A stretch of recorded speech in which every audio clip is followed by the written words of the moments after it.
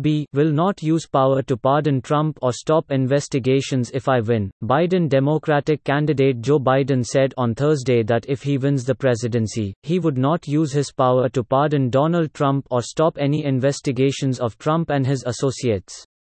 It is not something the president is entitled to do, to direct a prosecution or decide to drop a case, Biden said on MSNBC. The former vice president made his statement in response to a voter who asked him on Lawrence O'Donnell's show, The Last Word, whether Biden would commit to not pulling a Gerald Ford in giving Donald Trump a pardon under the pretense of healing the nation. Biden responded, I commit, before offering a more lengthy explanation of his view that the president must allow the Justice Department to operate without interference. Ford became president in 1974 when Richard Nixon resigned under the threat of impeachment.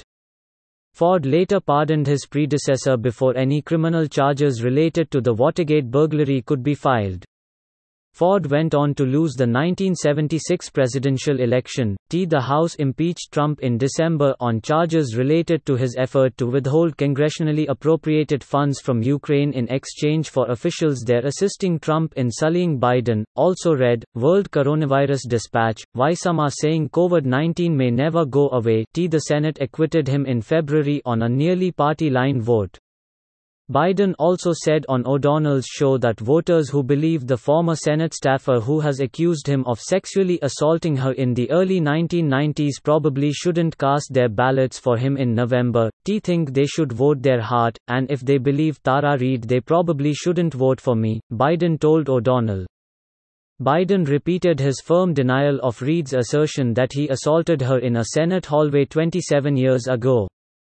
Biden, who served in the Senate 36 years before 2 terms as vice president, said he does not recall Reid at all, though said any woman who makes a claim of harassment or assault should be taken seriously but the account should be thoroughly vetted in every case. Invisible hand of the market, which enables collaboration among millions of individuals, each taking their own decision concerning what to produce, and what to buy.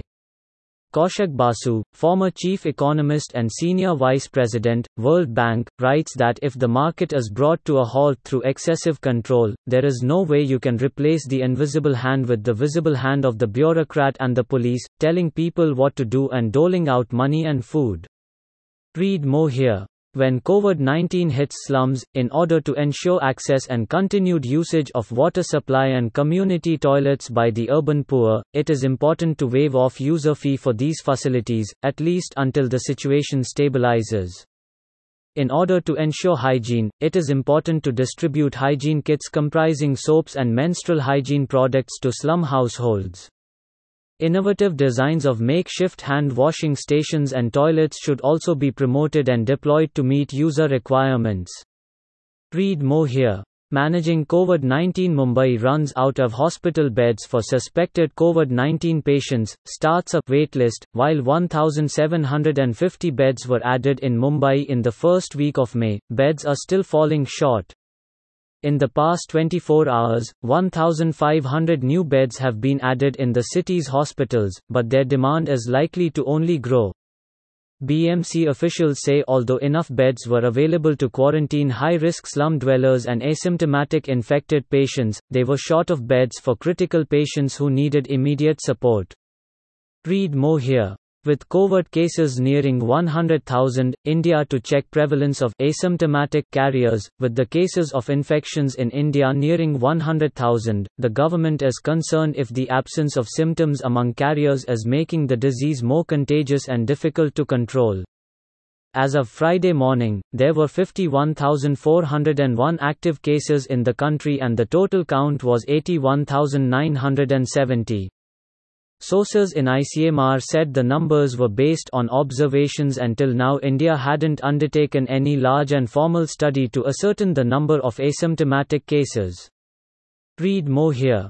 The world must avoid the impending waste crisis being brought on by single-use pay. For infectious clinical waste, the best option we currently have at our disposal remains incineration. During a pandemic, we can expect the demand for disposing of waste pay to increase, so it is vital to ensure that existing facilities can cope. Read more here.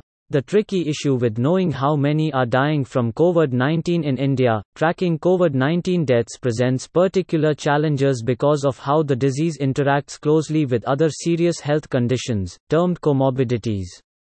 Experts tell us that we are almost certainly underestimating COVID-19 deaths, but by how much? Read more here. Understanding COVID-19.